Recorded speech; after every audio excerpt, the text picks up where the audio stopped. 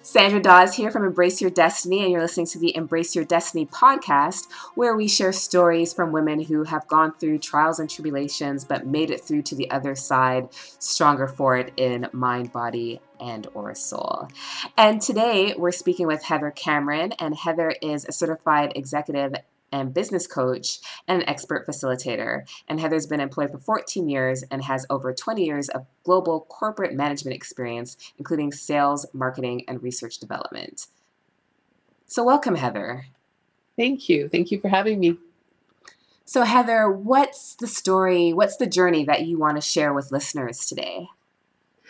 I think the journey that I wanted to share really is my movement from going from the corporate world to the entrepreneurial world, because it is a journey. Not only once you make that step into the entrepreneurial world, but in the entrepreneurial world, there are many journeys that you go through. Yeah, because it's a whole different beast, isn't it? It's a whole different beast. It is a whole different beast, and it's a whole different. There's some rewards that you get in it that you'll never get in the corporate world, and then there's some challenges that you get that you will never get in the corporate world. No, I'm an engineer, which is an unusual kind of part of that. So I spent a lot of time in a very male-dominated environment, working through initially even getting my degree and going through that and working through an environment where I was one woman in 50 people, or one woman or two women. I remember being in classes once and I was the only woman in the class and just kind of looking up and going, wow. So it is and many people knew you, right? You walk down the halls and everybody's saying hello and you don't have an idea of who anyone is. Right. Because of that. Because you're easily identifiable. You're easily identifiable and remembered, and you're like, okay. And so working through that. And then when I got my first job in the corporate world, I moved up into that corporate element as being a woman in a very male-dominated environment. And in one case in particular, I remember when I got promoted to a manager, someone saying to me, welcome to the boys club. And I'm like, oh, okay. Right. What do I do with that? So in my career, I was very lucky. I had many, many opportunities. And the last corporate job I had was in Australia. And I was there as an expat. I was working in Australia, and I moved down when everything was booming in high tech. And then all of a sudden it dropped out. And the bubble bursts, and I'm sitting literally on the other side of the world wondering, okay, what's next? Am I staying here? Am I going? Am I moving? What am I going to be doing literally on a daily basis? I would get up and think, am I staying? Am I going? I remember one weekend where they were, we're going to keep you. No, we can't keep you. We're going to keep you. The uncertainty. It went like this for 5 days. Yeah. So a huge amount of uncertainty. It's the only time in my life I've ever felt not in control of my own destiny in any way at all, because I couldn't just quit. I needed somebody to physically fly me home and fly my belongings home. And I couldn't stay. I couldn't choose to stay. I was attached to the company from a visa point of view and that kind of thing. So I literally was the only time I've ever fully felt out of control of my own decisions, because it was like, what am I going to do? Right. So when they finally sent me home, I ended up with an expat agreement. So I had a couple of months I had to work through, and then I was laid off. And it's kind of, what am I going to do with myself? What's next in my life? And like many good companies, when you're laid off, everyone was laid off eventually, but there was a placement process. So I was going through that process of trying to figure out what I want to do. And some of my relatives got in a very serious accident, and they were actually hit by a train. And I just happened to be in the right place at the right time and was able to help. They were 16 and 18. I think, was able to help their mother and kind of be her directional. Here, we're going to this hospital, we're going to that hospital. And out of that came the fact that you could be hit by a train tomorrow. Something could happen to you tomorrow, and you're going to that completely changes your life. Absolutely. You're going to think about, what am I going to do next? And so I thought, and I sat back and I said, well, I don't want to go back into that engineering corporate world. I was often the round peg in the square hole, or the square peg in the round hole. It wasn't real. I mean, I had the skill set, but it wasn't my passion. It wasn't what made me want to change the world or do something different. It wasn't fulfilling you. It wasn't. I mean, day to day, yes, it was a crazy career. And if you've ever been, or any of your listeners have ever had the opportunity to be a road junkie, literally like a road warrior from this, there's a reason that I can't remember the terminology they called it. There's a terminology out there for people who travel a lot during work. It's very addictive, right? Getting on a plane, running for a plane, going to a new apartment. There's an addiction to that environment that has its own set of, I'm not sure rewards is the right will, but pull. It has its own set of pull, right? Because it's exciting. It's exciting to go and live in another country. But it wasn't where I thought I did the best with my skills. So I sat and I looked and I really thought about what I wanted to do next. And as much as I told myself I'd never go back to school, I went back to school.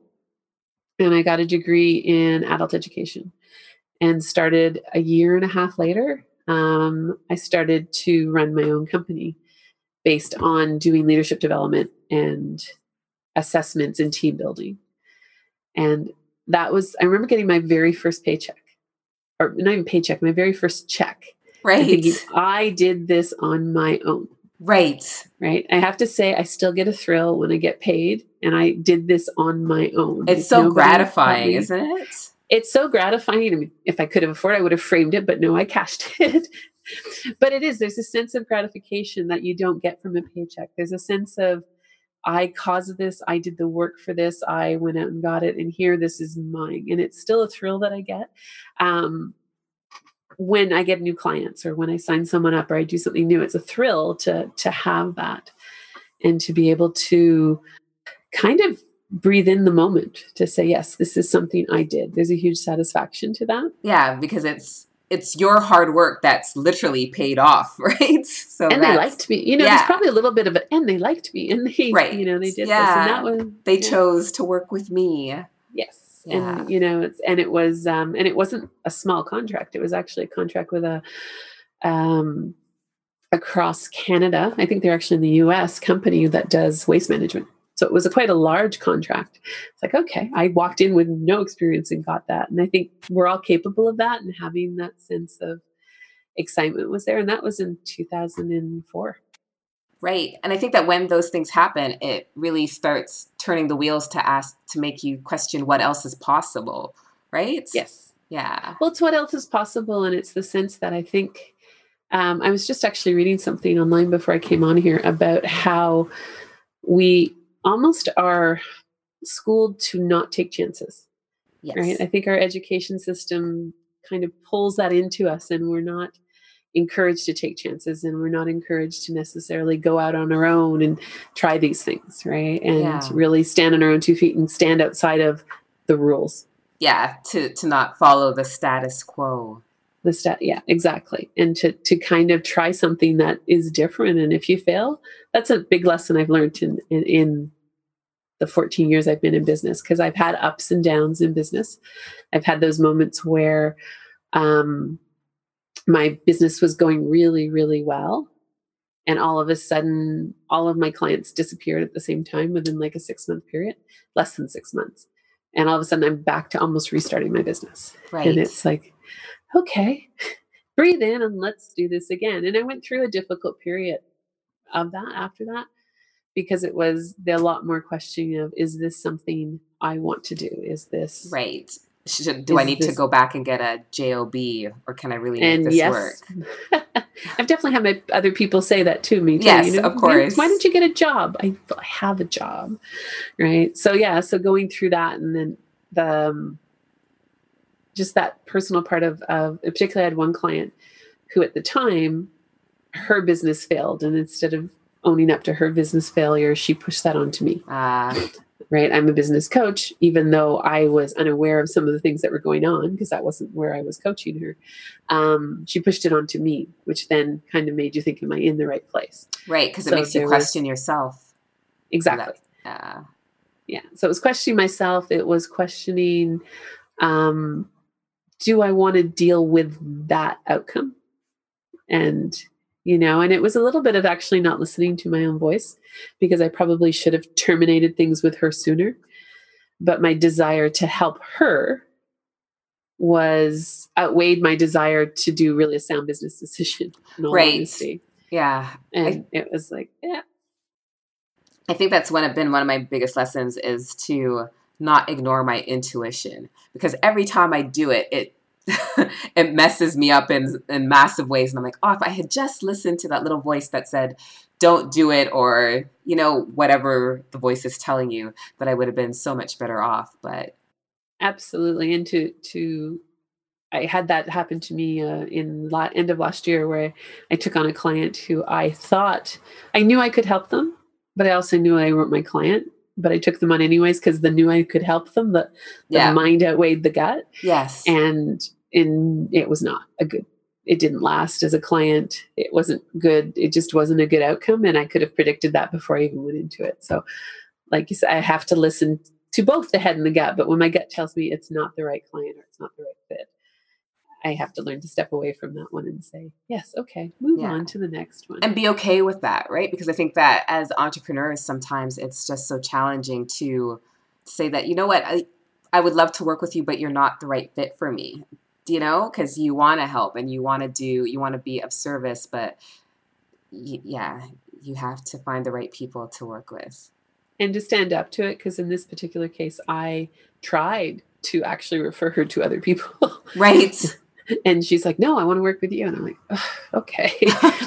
But it was really, I tried to say, no, I don't think you're ready for this right now. So it's to really stand that and just say, no, that you can't do that. But it's hard because you're driven by your desire to help. And that's a big thing for me. I'm a big helper. Yep. And you're also driven by that scarcity thing that can come into your mind when you're in business. Absolutely. You know? So you've got a client who's there, who's willing to pay, and there's a scarcity thing. But the cost of that, every time I've ever signed on a client under that umbrella where I know they're probably not the right client, it's always cost me more. Right. Either emotionally or financially or stress. In some way, shape, or form. Some way, shape, or form. It's always cost me more than the client was worth. But it's a difficult one to be wise enough, I guess, to really actually act on it in the moment. Yeah, and to have faith that the right person will come, that the money will come, that, you know what I mean? Like, you're not going to, because you say no to that, it's not that you're going to end up being homeless next week, that it's all going to be okay.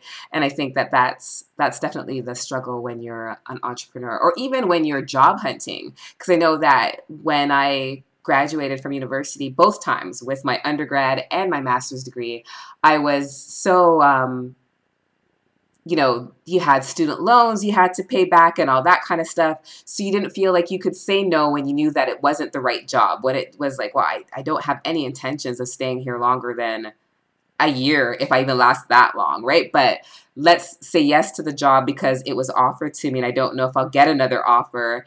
And so you say yes, knowing full well that that's not the right job for you. And you get 3 months into it and you're wondering what you got yourself into and why you did it. Yeah. And so it's just one of those things where we have to I think faith is a big part of that, right? Is to know that it will work out the way it's meant to, and to not feel like you have to force it to happen. Faith and scarcity. I think, I really do think, especially in those situations where we have a sense of scarcity. Yes. Like, there's only so many jobs out there and I have to take a job because I want to move on to the next stage of my life. Yeah. And you want to pay your bills and you want to create a certain lifestyle. So I was actually very fortunate. My parents were quite, in that stage of my life, my parents were quite supportive. And I remember when I graduated university, I was on crutches, which I had blown out my knee downhill skiing. And I didn't have a lot of confidence in my ability to jump into the workforce. And so my parents were very open to just kind of let me heal. Right. And to stay with them and let me heal. And I had turned down one job offer because it was out west. And the concept of going out to, I think it was in Alberta, and to something that had a physical issue to the job, a physical component. Yes. And I'm sitting on crutches with a cast up to my leg and probably going to be in that state for, I think it was close to a year on crutches. Oh, wow. So I turned the job down, and then I kind of sat and percolated a lot, and finally got the job a year later that I was in for 5 or 6 years. So, but it was that I was lucky. I was fortunate not to have that push and to have an environment that allowed me to kind of embrace myself and get over my insecurity. Right. And wait for the right job as opposed to just taking the first thing offered to you. Exactly. Yeah. But you do have that sense though, am I ever going to, even when I was laid off, that sense of, am I going to find another being? Am I going to find another way to contribute? Am I going to find something that fits me? That was a hard one for me. Yeah. And it's still, in some respects, and I think there's lots of women who are like this. I'm a generalist. Like I'm not especially when my engineering world, I don't fit into peg X, Y, and Z. Right. So when I look for a job, or even as I create my own business and grow my own business, I don't kind of fit into the mold. And so that's a great differentiator. But Right. when you're out looking and you're listening to people, you can also feel like I don't belong. I don't fit in. How do I, if I wanted to go get an employed job, where do I be? Like, how do I fit? Yeah. And I think I meet more and more women who are generalists, more and more people who are generalists. And they have a whole bunch of really good skills, and they're not necessarily an expert down on something. But those people like that are the people we really need in the world. Yes. And because they're flexible. They're flexible, but they also bring in a great sense of continuity and a great sense of what's possible because they look at things from multiple angles. Yes. But it's hard to sometimes, because we're so driven, through our universities and through everything else to be a specialist. Yes. That when you're a generalist, it's hard to feel like you fit in. Right. Or that you're adding the same value as the specialists are. Exactly. But I think generalists are what makes, because I come from a high-tech background, sorry. And high-tech companies could use a lot more generalists and a lot less specialists. Yes. Yeah. Right. Because it's that they're so focused on what they do that they lose what it means to be part of something. So if any of your listeners are generalists and they have multiple skills, it's a wonderful thing to embrace and not feel like you don't fit into the more specificness that we have, if that made sense. Yes. So Heather, what would you say is your biggest lesson from your experience? I would say my biggest lesson is that there's a lot of opportunity in this world, that there's a lot of places for you to be who you want to be and follow your passion and your destiny, and it's not prescribed. And you don't have to be what you were when you got out of university, for example, or when you first went out on your own. I mean, I went through an engineering career and I'm now a business coach. Right. Yeah. And it's a completely different kind of realm of the skills that I use, but they're still transferable. Things that I learned in one transfer to the other one, but you don't have to be one thing. Right? I often hear people, I got to decide on my career. I have to go and do this, but you can change. Yeah. There's nothing stopping you from changing. If you don't like what you're doing, you don't have to continue to do it. Yes. And I think that a lot of times these days now, because, you go into one thing and you might have done it for 10 years and then you decide that this isn't the right fit and you do something completely different and people are looking at you funny because they're like, well, what the hell is going on? Like, why?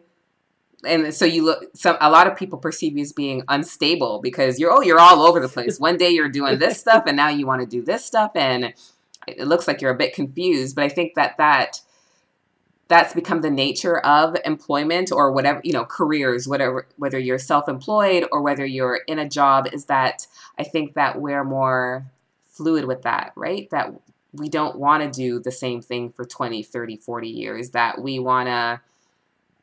do get encouraged to try different things and to dip our toes in pools that we never thought we would, right? Because I never imagined myself as an entrepreneur, yet here I am. And it's just being open-minded and keeping your options open at all times, I think. Absolutely. And to follow, and to follow what, the more you learn about yourself. Yes. And the more you learn about your own skills and what really gets your juices flowing and gets you up in the morning.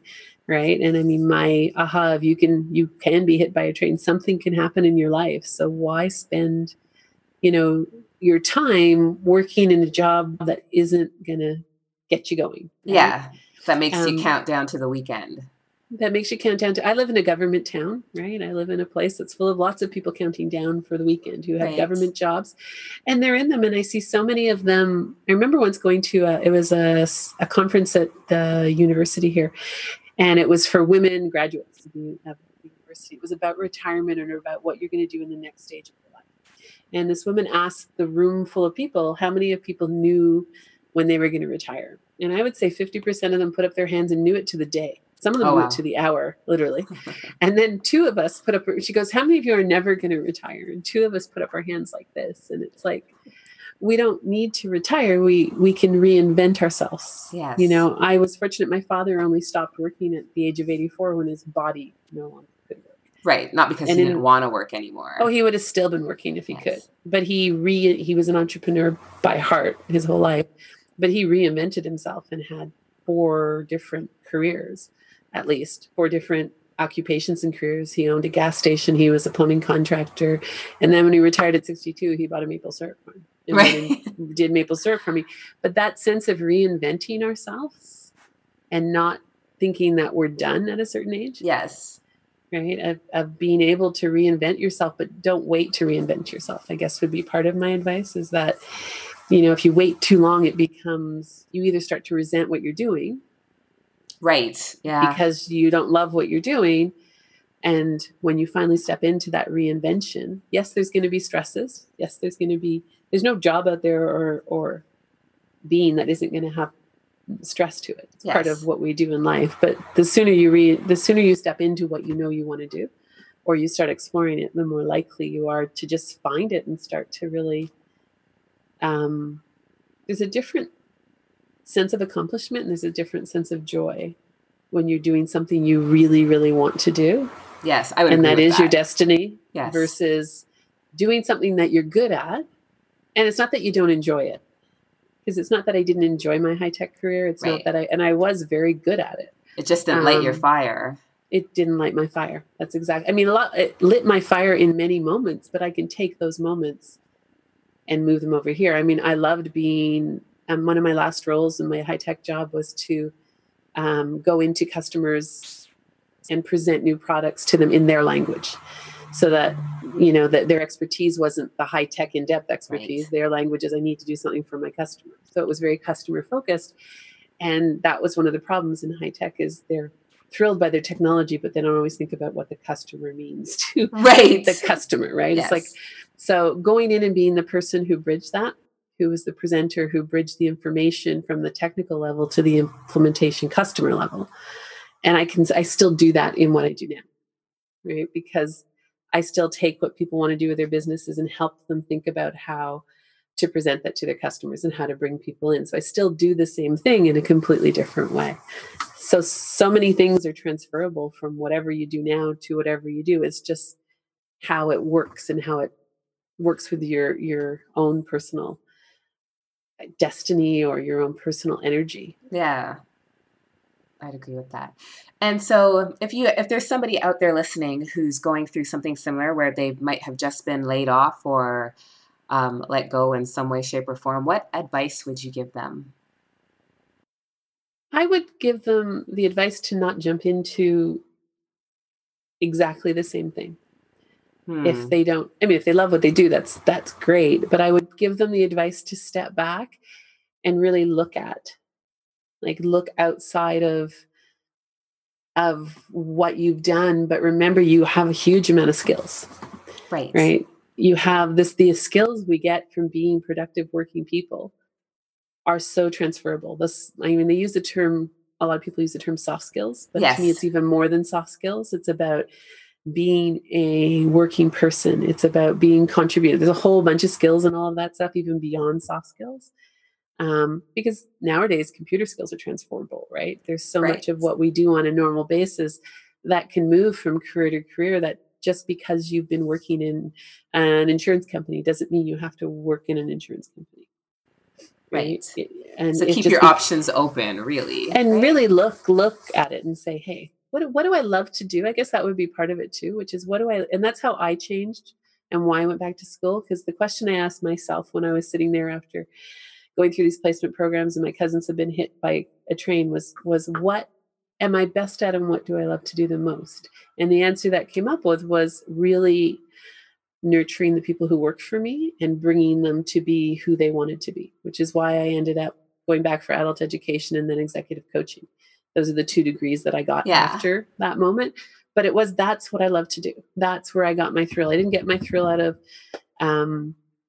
the technology, which most of my peers did. I got my thrill at watching the people step into their own and really develop and become great contributors, right? So Yeah. that became very transferable. So look at what you love to do. Look at in the job that you do, what really makes you excited and where your skill sets are there. Because if you can match what you love to do with where your skills are, Yes. and then find the job that works, that's that sweet spot we would all love to be in. I would agree with that. Well, Heather, thank you so much for sharing your journey, for sharing the lessons learned, and for giving advice to anyone else going through similar struggles. I think that it's definitely useful information. I think that we all go through that at some point in our lives. And I think that it's, comforting to know that, it's not just because you are ending one phase of your career, that all is not lost, that you can take those soft skills and transfer them to something else, and it can become a more fulfilling existence, the next phase. It doesn't have to be something really negative. It can be something really exciting. It's your choice to choose where you want to go with it, right? And yeah, you might mourn the loss of that past life, and the stability it afforded you, but it can be the beginning of something new and exciting and amazing as well. Absolutely. Even if it's like, even from a retirement perspective, there's that sense of you're finishing one thing doesn't mean you're finishing. That's right. So it doesn't mean you're ending. So that ability to take one and move on to the other is great. And so for those listening, if you go to the show notes, you'll find where you can connect with Heather and learn more about her and find her on social media and all that other good stuff. Heather, do you want to share your website for people? Yeah, I'd love to. My website is www.igniteyourmarket.com. And I do have a free takeaway that you can download. It's called Take Control of Your Day and Unleash Your Productivity. So it applies to whatever you work at. It's really about looking and blocking your time off so that you can be more productive during your day. And so that's available for anybody, and it's at www.igniteyourmarket.com/take control. Okay, and that will be in the show notes as well for those of you who are listening and on the road or something and can't do that right now. Yeah. So again, Heather, thank you so much for joining me today. I appreciate it. And we'll see you next week, guys. Thanks.